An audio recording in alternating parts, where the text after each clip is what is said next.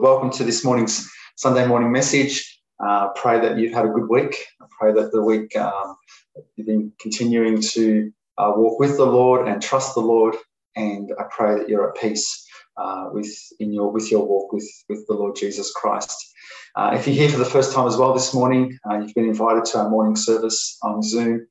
Again, a big welcome to you, and please stay connected. If you've got questions, always happy to be contacted and to answer any questions that you might have. Beautiful songs that we've sung this morning, and I thank God for the songs this morning that we've sung, because they really do lead well into the message this morning, and thank God for that. You know, one of the songs we sang was, the words went, "Free at last, free at last. All my chains are in the past." You know, that's a pretty brave. It's a pretty brave song to sing, isn't it? Free at last. Wow, look at that. And all my chains are in the past. It's a pretty brave song to think that we can sing this song and the Christian is able to sing confidently this song, this idea that the Lord Jesus Christ has come, and what he's done is actually set us free. And this freedom means that the chains that used to bind, the chains that used to inflict, are gone in the past. And I pray this morning that you're encouraged to think about this and what it means when the Lord Jesus Christ came to do this for us, and what it means that our lives are being set free by him. Thank God that each week we come together, each week, whether it's Sundays or Thursdays or Wednesdays or other times in prayer. Thank God we still come together to be able to have fellowship together and to look at his word and to listen to God's voice and to be able to be encouraged in the things that God has for us. And I understand when I look around the things and I think about the things that are happening around in the world today, and if someone says to me, you know what, look at what's going on in the world today, look what's going on in our governments today, look what's happening in this life that we live in today, and they say to me, Jesus is coming. Wow. I say, I agree. I agree. You look at all the things around you today, and they are definitely, if you look at these things, you can think to yourself, well, if the Lord came today, it'd be no surprise. If the Lord Jesus Christ came today, I wouldn't be surprised. And definitely these things are things that can highlight and reinforce this message that is true, and this message that has been preached for a long time. The Lord Jesus Christ is coming. And I think that we need to take this seriously and never, ever forget the fact that we don't live in a place that is happening in isolation of God's plan. We're not living in a life that is separate somehow to the plan of God and the timeline of God. And again, like I've said to you before, it doesn't bother me what theological timeline you have in the return of Christ. The truth is he's coming. And yes, look around you and see. It definitely smells and highlights the fact that Jesus is coming. So we've got to be ready. We've got to be ready, and we've got to be able to stand in the things of the Lord. Remember the Romans passage, and I'll read it out to you. This is just that's not the passage you're going to read, but I want to read this Romans passage out to you before we pray. Love does no harm to a neighbour. Therefore, love is the fulfilment of the law. And do this, knowing the time that now it is high time to awake out of sleep. Remember that passage? For now our salvation is nearer than when we first believed. And Paul's logic is very simple. You know, when we came to the Lord until now, the salvation of the Lord, the coming of the Lord is happening, getting closer, closer, closer and closer. But what's interesting is the context. He says, now do this. And do this, knowing the time. And he's actually making a connection between our love for each other and the coming of the Lord. And it's almost like he's saying, it's coming very soon. Keep loving each other. Love's the fulfillment of the law. And as the time gets closer to the end, guess what? You're going to be more tempted not to do. Guess what? The temptation of fading away is going to creep into your hearts, and that is to stop loving each other. And so Paul is saying, in light of the fact that our salvation draws near, let your love for one another keep going, be maintained. Beautiful. Beautiful. And I know that's the heart of many people, and I know the church continues to strive in this way, so that the church itself continue to be faithful in all that it does. I don't know if you've ever played this game before, but you might have played this game where it's like a thinking game, and it's the idea is that you're out in the sea, and there's 4 people in the boats, and you've got 3 life jackets. And the idea of the game is everyone's given a certain role or profession, and the idea of the game is you need to sort of negotiate with each other who is the 3rd person who should have the life jacket, and one has to die out in the leaking boat. Who's going to be the one that has to die, and which is the 3 that are able to survive because they're of more value and more worth. And it's a game. It's a game of discussion and debate and that sort of thing. And the idea, you need to try and prove that your life is more worthy to have one of the jackets to get back onto the shore because the world needs you, whatever the reasoning is. Brothers and sisters, as much that game is fun, that's not the church. The church does not say, oh, which one can we spare? The church doesn't say, which one don't we need? Which one, to which person is it okay if we lose? Not at all. As a church, brothers and sisters, we do everything we do to save all. We do everything that we do to not lose one. Remember Jesus? He says in his prayer, while I was with them in the world, I kept them in your name. This is Jesus praying to his Father. Because while I was with them in the world, I kept them in your name.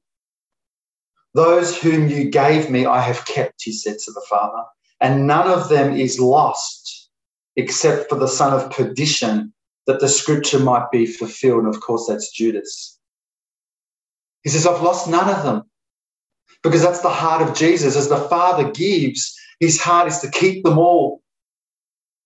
And we as a fellowship have the same heart as the Lord Jesus Christ. As the Father has provided and as the Father has given, we do everything we do as a fellowship to make sure that none is lost.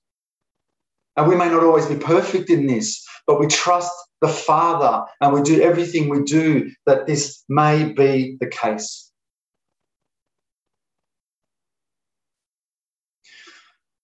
Let's pray this morning. Let's pray and let's ask the Lord to bless his word as we read and be fed from him. Let's pray together. Father in heaven, I thank you, my Lord. I thank you for this morning, and I thank you for your love for us, and I thank you for your truth. For your truth, Lord God, is what sets us free. Lord, with Jesus, we pray this morning that as we study your word, as we look into your word, that your Holy Spirit may continue to enlighten us and help us and guide us. We need you, Father, particularly over the next few weeks and months. We pray that you continue to help us to work through all the things that we have to do, that our love for each other would abound and our love for you would abound, that we may continue to strive for the unity of the faith, and Lord, and being prepared for the coming of the Lord. We thank you, Lord God, and we pray your blessing in Jesus' name. Amen. Amen. Brothers and sisters, I would like to, if the Lord wills, over the next few weeks and see how things go, I'd like to share with you some thoughts and biblical thoughts on the idea of, or the topic of holiness. The idea that God, well, the Bible talks about when it talks about, or when we refer to a biblical holiness, or what the Bible refers to when it talks to the holy man or the holy woman. And this is an important thing because as a church, it's one of those topics that I think we need to continually be reviewing and understanding and looking into, because it's not something that we can try to leave on the side and think to ourselves, oh, it's kind of one of those things that are optional in the Christian life, because it's not. The idea of being holy before the Lord is not an option. You don't do that like you decide you want to work here or work there, or travel here or travel there, as if like you have this choice around whether you are going to be holy or not. There is a biblical mandate, an expectation of the Lord. It's the message, the heart, the center of everything we see in Scripture, the calling of God from a sinner to a saint, the person who comes to the Lord Jesus Christ and finds themselves restored by the power of God because they are becoming more like Jesus. They are being transformed into this holiness. But what happens a lot of the times, it can be misunderstood by many Christians. misunderstood about what it is, what it looks like, how to get there, what it takes, what is required of you. And this idea is often misunderstood, and sometimes it's understood and sometimes you feel it's both. But God is calling us to this very special relationship with him. God is calling us to an intimate relationship with him. And in that, there is a call to be holy. What does the Bible say in 1 Peter? But he who has called you is holy. You also be holy in all your conduct, because it is written, be holy, for I am holy. Very straightforward, isn't it? 1 Peter chapter 5. Very straightforward. What the apostle is saying here, the one who called you is like this, and how he's asking you to be the same.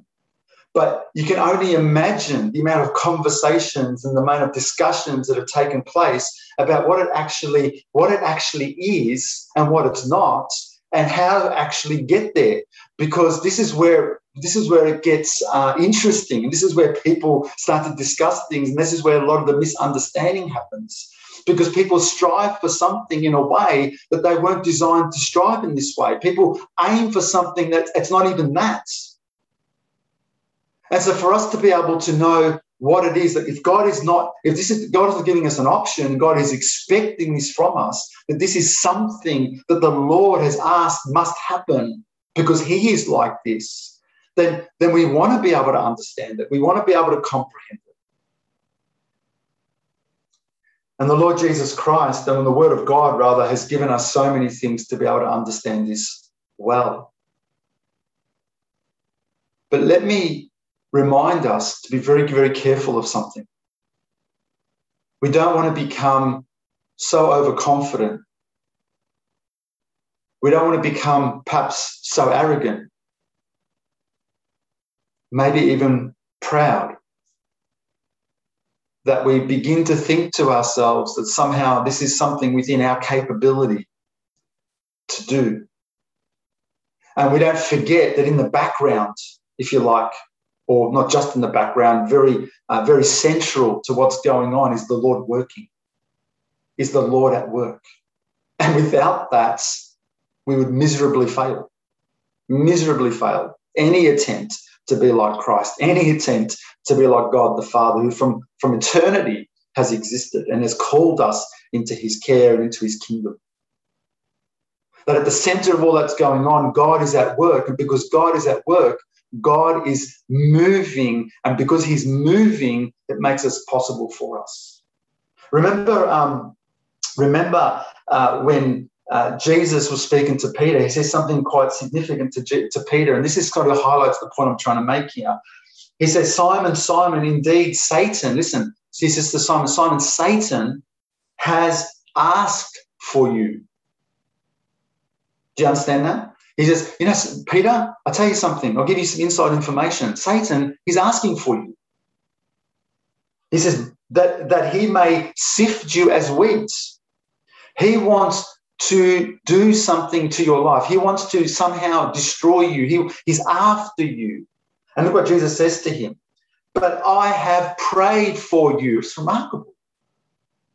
But I've prayed for you, Peter, that your faith should not fail. He says, and when you have returned to me, strengthen your brethren. This is a beautiful verse, and it's a very humble reminder to me and hopefully to all of you that in all our belief and attempts to become like the Lord Jesus Christ and to pursue him and to be found in his will, and in all these things that we must remember and never become overconfident or arrogant to think that somehow we can do it on our own. And the Lord Jesus Christ said to Peter, Peter, Satan's after you, but I've prayed for you because you need me, Peter. You need me, because without this, you'd be lost and most miserable. But I've prayed for you, so when you return, strengthen your brethren. Another principle like this is interesting as well. Now, and though the timing of it people may argue is different, the principle is still the same. In Matthew 24, when Jesus says, for there will be great tribulation, such as not been seen since the beginning of the world until this time, when Jesus speaks of the great tribulation here. No, nor ever shall be. And unless those days were shortened, listen, there's going to be a great tribulation. And he goes, unless the days were shortened, he says, no flesh would be saved. But for the elect's sake, for the sake of the elect, those days will be shortened. The implication is that God is going to shorten the days so that the elect may be saved. Now, the principle I'm trying to draw out here is this, that God knows all of humanity, and God knows all of the humanness of how we exist. And even in this time, he says, I'm going to shorten so that some may be saved. Without God, brothers and sisters, without him working at the center of everything he has called us to do, we would fail. So when we think about the call to holiness, and naturally you start to think to yourself, oh my goodness, I'm never going to be able to do this, then you are right. You are right.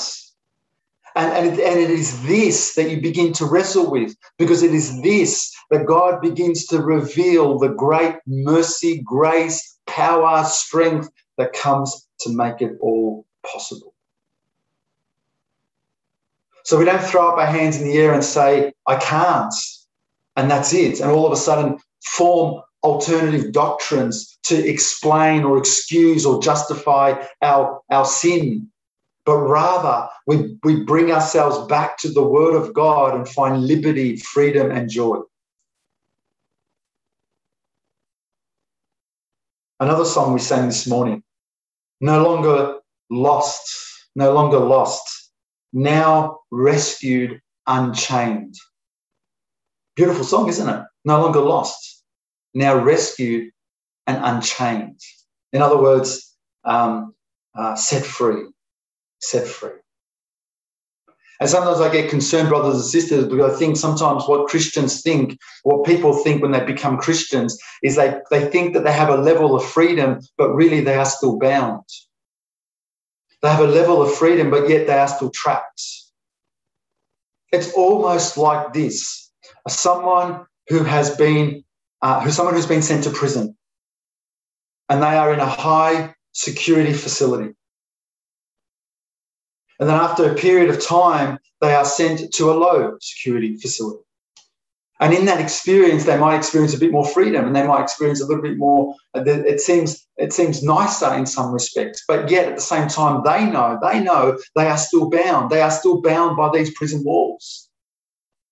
And I think sometimes the people come to the Christian faith, and what they experience is a little bit more freedom, a little bit more joy, a little bit more happiness, a little bit more friendships. And they realize, oh, this is good, this is nice. But at the end of the day, they are still bound. When it comes to the crunch, when the rubber hits the road, they can't stop sinning. And so their freedom, though it's temporarily or in a different way experienced, they are still in bondage, until they come to the beautiful, liberating understanding of the Scriptures, and they experience what the Lord Jesus Christ came, did, said, died for, rose again for. And Jesus has this really powerful, intriguing dialogue with the religious leaders in John 8. And I want us to turn to this in John chapter 8, and we'll start from verse 31. And we're going to read 5 or 6 verses of John chapter 8 from verse 31. And Jesus has a very fascinating conversation with them, because he's trying to communicate to them a spiritual truth, and they're kind of not getting it, because they're thinking about other things, because they've kind of formed their own idea of what freedom is. And I think this is a really timely and interesting passage that explains the world we live in today. An understanding of what is required and what people think. And I pray that you're encouraged this morning, brothers and sisters. I pray this morning that you are reminded and you are encouraged as I try and set a bit of a background or a backdrop to this study on holiness, if the Lord wills, by just talking a little bit about the freedom we have in Christ. And if this can provide a little bit of a background for you that will help us launch into some other things next week, then I pray that you're encouraged by this. In John chapter 8, verse 31, the Bible says, then Jesus said to those Jews who believed him, if you abide in my word, you are my disciples indeed. And you shall know the truth, and the truth shall make you free. They answered him, we are Abraham's descendants. Yeah, that's their thinking. We're Abraham's descendants and have never been in bondage to anyone. How can you say you will be made free? Jesus answered them, most assuredly I say to you, whoever commits sin is a slave to sin. Therefore, if the Son makes you free, you shall be free indeed. Full stop, if you like. Here it is that the Lord Jesus Christ is speaking to them and they're wrestling with it and he wants to communicate to them. And I suspect he's doing this because he is compassionate for them. I suspect he's doing this because perhaps he's seeing either the hardness of their heart or their frailty and understanding, and he wants to try and communicate to them something that is far deeper than perhaps they've ever understood. And he wants to give them the hope of what he came to do, and that's to set them free. Have you ever felt trapped? Do you feel trapped at the moment? Are you trapped in a circumstance of some kind? That feeling of feeling trapped is not a nice feeling. That feeling of feeling like you can't get out of something or you can't stop something is not a nice feeling at all. It's quite debilitating. It's quite painful to feel trapped. It's like those mazes that some of you might have done, perhaps maybe not as popular as much today, but those mazes that you go and you're meant to walk through that might be made out of hedges and so forth. And then you get into this maze and all of a sudden you think to yourself, how do I even get out of this? And then you might be stuck in there unless someone comes along and leads you out of this maze. And that feeling of feeling trapped inside, just honestly don't know which way to turn. I go this way, I hit a brick road. I go a brick wall. I go this way, I hit a dead end. I go this way, it doesn't work. I go this way, I get resistance. Whatever it is, there's this sense of feeling like everything around you seems blocked. That feeling, when you experience it, and the depth of that feeling it is a horrible feeling. And the Lord Jesus Christ understood this. But what he wants to encourage them here is to understand that what he's first and foremost wanting to do is a freedom from their condition more than their circumstances. When you read the scriptures, you get a stronger sense that what God has come to do is to free you, not so much from your circumstances, though that can happen, and by the mercy of God that does happen, but first and foremost by your condition. The very thing that allows you to survive in those circumstances, and sometimes the very thing that prevents you from getting into those circumstances. And so the Lord Jesus Christ is very clear with what he wants to achieve here. He's wanting them to understand and to listen. And listen what he says in the very first thing in verse 31. The first part of verse 31, it says, Jesus said to those Jews who believed in him. That is good. He is speaking to those who chose to believe. He's speaking to those who dared to believe. And he's saying to those who believed, I want to tell you something now. And if you dare to believe this morning, if you have dared enough to believe in the Lord Jesus Christ, then open your heart and open your ears and listen to what the Lord Jesus Christ is saying. He didn't turn around and speak to the unbeliever. He didn't turn around and speak to the hard-hearted and say to them, come here, I want to tell you something about freedom. He spoke to those who dared to believe, to dare to put their trust or to say what this man is saying, there's something good and true about what this man is saying. And he's saying, okay, now come closer. I want to tell you something very significant. I want to tell you something so very meaningful. Do not take this as a joke. Do not take this as something simple. Do not take this as something that you can create your own terms about. Come in, lean in. I want to talk to you about something that you cannot choose or have an option to choose. It is what God is calling you to, and that is to be holy. And so your life today must reflect this. If you dare to believe, then you dare to be holy. If you choose to believe, then you choose to be holy. If you choose to be holy, then you choose to stop making excuses that stop you from getting there. That's the call of the Christian. And it is a liberating call. It is a beautiful call. And how beautiful and pleasant when the Christians come together in unity in this and are able to sharpen one another and encourage one another and understand each other and not judge one another, but help one another to come to this place, the unity of the faith, to the likeness of the Son of God, who is the head. How beautiful is that? And so he says to them, if you feel like, to those who dare to believe, in the second part of verse 31, he says, if you abide in my word, you are my disciples indeed. If you abide in my word, you are my disciples indeed. This is the distinction he's saying. Then can I tell you what the distinction is between those who are my disciples and those who are not? Those who choose to abide in my word. Those who choose to take, trust, and to give up every bit of their own understanding and control and to lean in and throw themselves the words of Jesus Christ as their only lifeline. And this is available for all. To abide is to obey, very simply. But I think it goes deeper than just obeying. It is an absolute throwing ourselves in complete surrender, giving up, forfeiting everything that we've assumed to be our way at the foot of the cross, at the feet of Jesus, and saying, it's you and your word, and what you say is everything that I need and only what I need in life. I'm going to abide in you, Lord Jesus. And he says to them very clearly, this is the one who are my disciples indeed. And it makes sense. These are the ones that follow me. These are the ones that trust me. These are the ones that will give up everything for me. You are my disciples indeed. Brothers and sisters, this is, if you like, the heartbeat of the church. Sometimes people ask me, what's your church preach? What's your church all about? And I always struggle to answer that question. I always find, which angle do I take? Which angle do I take? Which do I take? This angle? Do I take this angle? But at the end of the day, whatever angle I take, I always find myself coming back to this.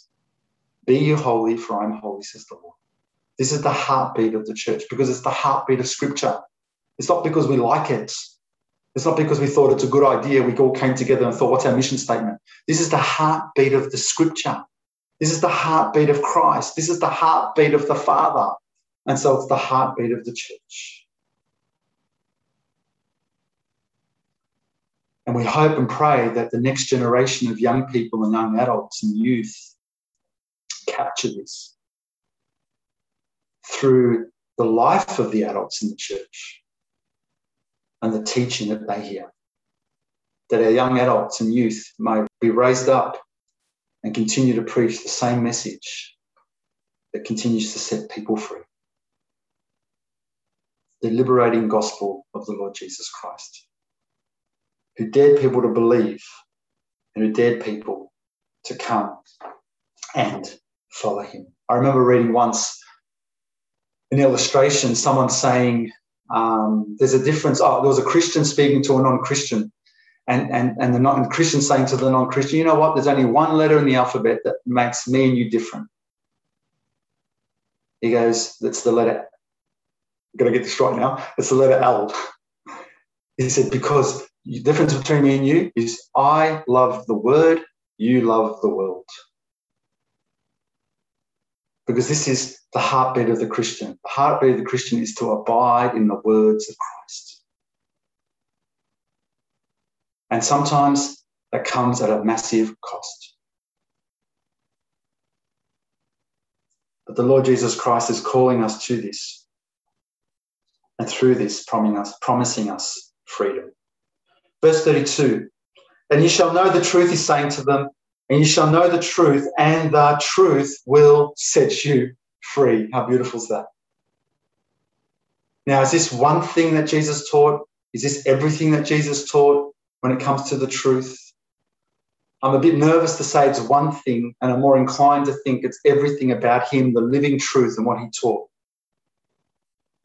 But I know this, that when I come to know the living truth himself, and I come to know the words that he spoke as if they are my only life, then I come to know the truth that sets me free. Glorious promise. Not a doubt in the Lord, in the mind of the Lord Jesus Christ, and ought not to be a doubt in the mind of any Christian. But if you are trapped by your condition, and you will dare to believe and throw yourself at him and his word, relinquishing all control of what you think you need to do and falling straight at what he's asking from you to do. He says, you'll know the truth and the truth will make you free. Because, brothers and sisters, there are conditions that lurk in our hearts that will continue to choke and bind and squeeze the life out of you. Take pride, for example, or hate, for example. How can you exist with that?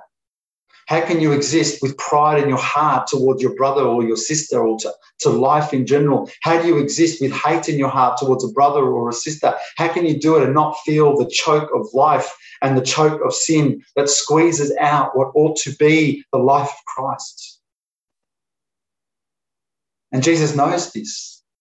So today, if pride continues to bind you, then come and know the truth, and the truth will make you free. If hate continues to bind you, then come know the truth, and the truth will make you free. And Jesus wants us to learn from him. He wants us to understand this is not something that he says, go and find your way of doing it, but leads by example, tells us, instructs us, and gives us everything we need to be able to understand this. And yet our nature wrestles with it and tries to find all these alternative ways to be holy. And we'll discuss that a little bit more next time. But listen to what Jesus said when it comes to even pride. He says, take my yoke upon you. This is Matthew 11. Take my yoke upon you and learn from me, for I'm gentle and I'm lowly in heart. That's another way of saying I'm humble. And you will find rest for your soul. So he understands. He says, come and learn from me. Look at what I'm doing. Take me as the example. Come and know this truth, and this truth will make you free. It will break the bondage of pride. Even hate. Look at this in John 13. If I then, your Lord and teacher, have washed your feet, because Jesus washed the feet of his disciples, which you might think, oh, that's a noble thing to do. Maybe it's a little bit awkward, but it's a noble thing to do. Brothers and sisters, it is way more than noble. There among him sat the ones who loved him, the ones who would deny him, and the one who would betray him. And he was still moved to wash their feet. And rather than exposing the ones who would betray him and deny him, he washed their feet. And he says to them here, if I then, your Lord and teacher, have washed your feet, you also ought to wash one another's feet. For I have given you an example that you should do as I have done to you. Because he knew that if they came and learned from him and to know this truth, the bondage of hate would break. That you will know the truth, and the truth will make you free. Brothers, sisters, Jesus isn't asking us to form an opinion about him. He's asking us to know him. To know him and all that he says, and to throw our life at this, knowing he promises that when we know this truth, the truth will make us free. He goes into the same verse 33. And they answered him, we are, this is interesting, listen to this.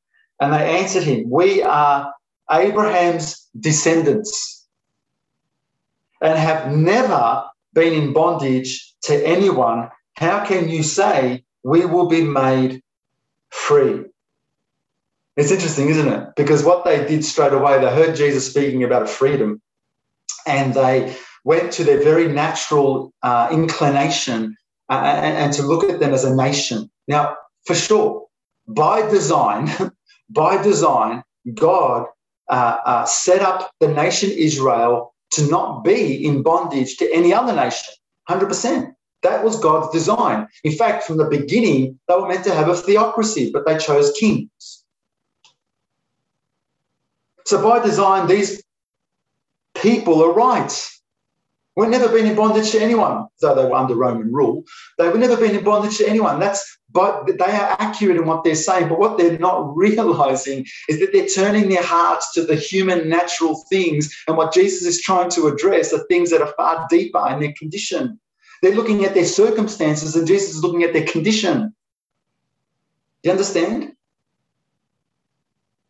And so what he's doing here is he's trying to have them pause for a moment and have them rethink what they claim to be their rights, their political and nationalistic rights, and pause for a moment and say, okay, I get it, guys. I know nationally, politically, that's how you feel, but there's something deeper in your heart there's a problem.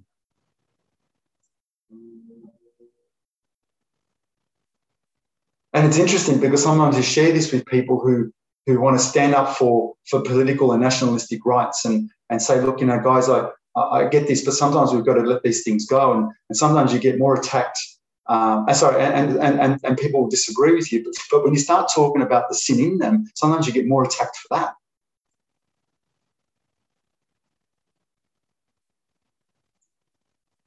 And what they're trying to hold on to here is something that, if you like, that is precious to them. But all along, they're suffering with a condition they can't be free from, and the sin within. So Jesus addresses this. Verse 34, he answered them and said, most assuredly I say to you, whoever commits sin is a slave to sin. It's almost like he's saying to them, we've got to get something right here. If you can go and talk about all the human rights you have and all the nationalistic rights you have and all the political rights you have, but let me get something right here. If you decide to go and sin, you are a slave to sin. What are all these things going to do for you ultimately? What are they going to do for you? Yes, there is a place for them. There is a time for them. Yes, they are to be spoken in certain situations. But at the end of the day, this is your focus. What's going to happen to you? All the proclaiming of your own rights, and then at the same time, your soul is enslaved by your sin that ultimately capable of taking you straight to hell.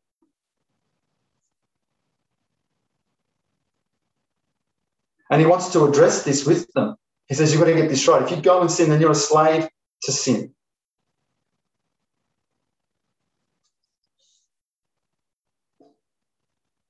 And this is what he came to fix. We can talk about all the human freedoms of life. And there's a good place and a good time for that.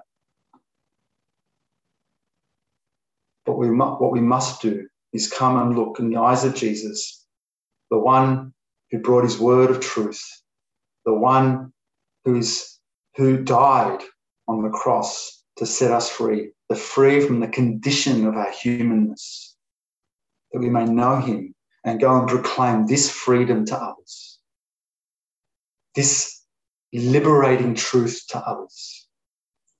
But though sadly for some their circumstances may not change, they may still be free within. Do you hunger for this morning? Is this your hunger? Is this your experience? Is this your truth? And in verse 35, he tells us a bit more. He says, and a slave does not abide in the house forever, but a son abides forever, because what he came to do was to make sons and daughters. He came to make sons and daughters who follow in his footsteps. He came to make people who represent him, not someone who is considered a slave in the house, but someone who is his son, who is his daughter, someone who is the very image of him. not someone who can form an opinion of him or kind of sees him from a distance or is always in the act of serving him, but someone who knows him and reflect him. And I'll just finish with verse 36. So he says, therefore, if the Son makes you free, you shall be free indeed. What a beautiful experience the Lord Jesus Christ has come to give us. And by God's grace, may he continue to work in us that we may know this more and more. The progress of our faith and the joy of our faith may abound. That we may come to know more and more, as Jesus said here, that when the Son makes you free, you are free indeed, truly, for real, because it's the hand of Jesus that does it.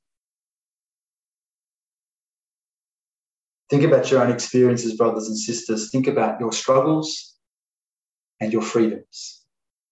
Think about the times in your life where you know the hand of God has set you free. Think in now and you rejoice in your heart that the Son has done this to you. Surely you don't sit here and say to yourself, I haven't experienced this in anything of my life.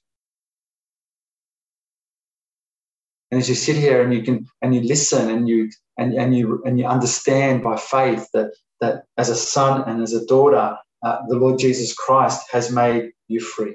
Think about the times when you stopped trying to take control over situations in your own life and you laid it at the foot of Jesus, the feet of Jesus, and here you came with a faith that said, Lord Jesus, do it, and you experienced the freedom of Christ.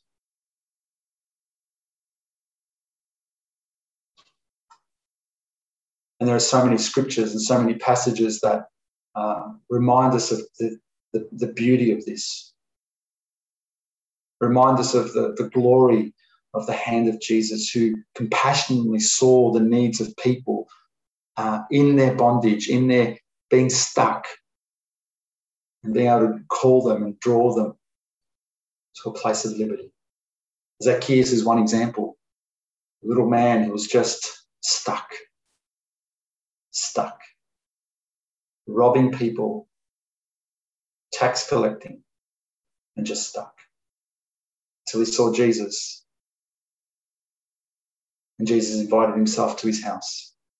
And from that, to come, if you like, a picture of knowing him and his truth. And what did Zacchaeus, what happens in the scriptures? Zacchaeus says to the Lord, Lord, look. It says, look, Lord, I give half my goods to the poor. Wow, look at that. From a thief. Truly, when the Son makes you free, you are free indeed. I give half my goods to the poor. What didn't he say? I'll give some of it. Give half of them to the poor. Because when the Son sets you free, you are free indeed. What would have brought him more joy? Knowing the Lord Jesus Christ and all his ways, or his money? Of course, knowing the Lord Jesus Christ. And if I've taken anything from anyone by false accusation, he said to Jesus, I restore fourfold, 4 times the amount. Because when the Son sets you free, you are free indeed. He's able to come to this place of release. Go, I give it. Jesus said to him, today salvation has come to this house, because he is also a son of Abraham. Remember they said we're descendants of Abraham? We're descendants of Abraham. Yeah, by name. Many people call themselves Christians by name. But Jesus said he is a son of Abraham because he knows the Son who sets him free. For the Son of Man has come to seek and save that which was lost. Brothers and sisters, this is the truth we have in our hands. This is the truth we have before us. And though we wrestle and struggle and find it hard to understand, and there are times it is painful and it seems unreachable, we come in simple faith and say, Lord Jesus, work it in me. Because when the Son sets you free, you are free indeed. Come believing come trusting, come with all your life and bring it before him, knowing this is his truth, this is his promise. And as I pray this morning, I pray that you may be able to bring all your life before him, not believing what you're hearing today in terms of my words, but believing and trusting the very words of Jesus and his promise to you. Let's pray.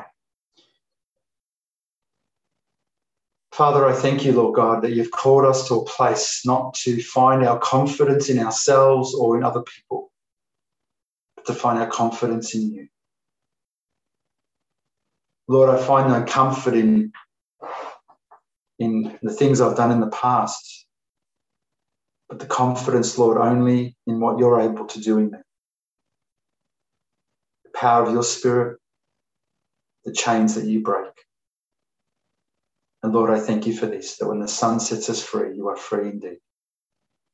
I pray, Lord, for my brothers and sisters, there is a deeper understanding, a joyful understanding of this very truth, that we may all come to the unity of the faith, the stature, the fullness of Christ in everything we do.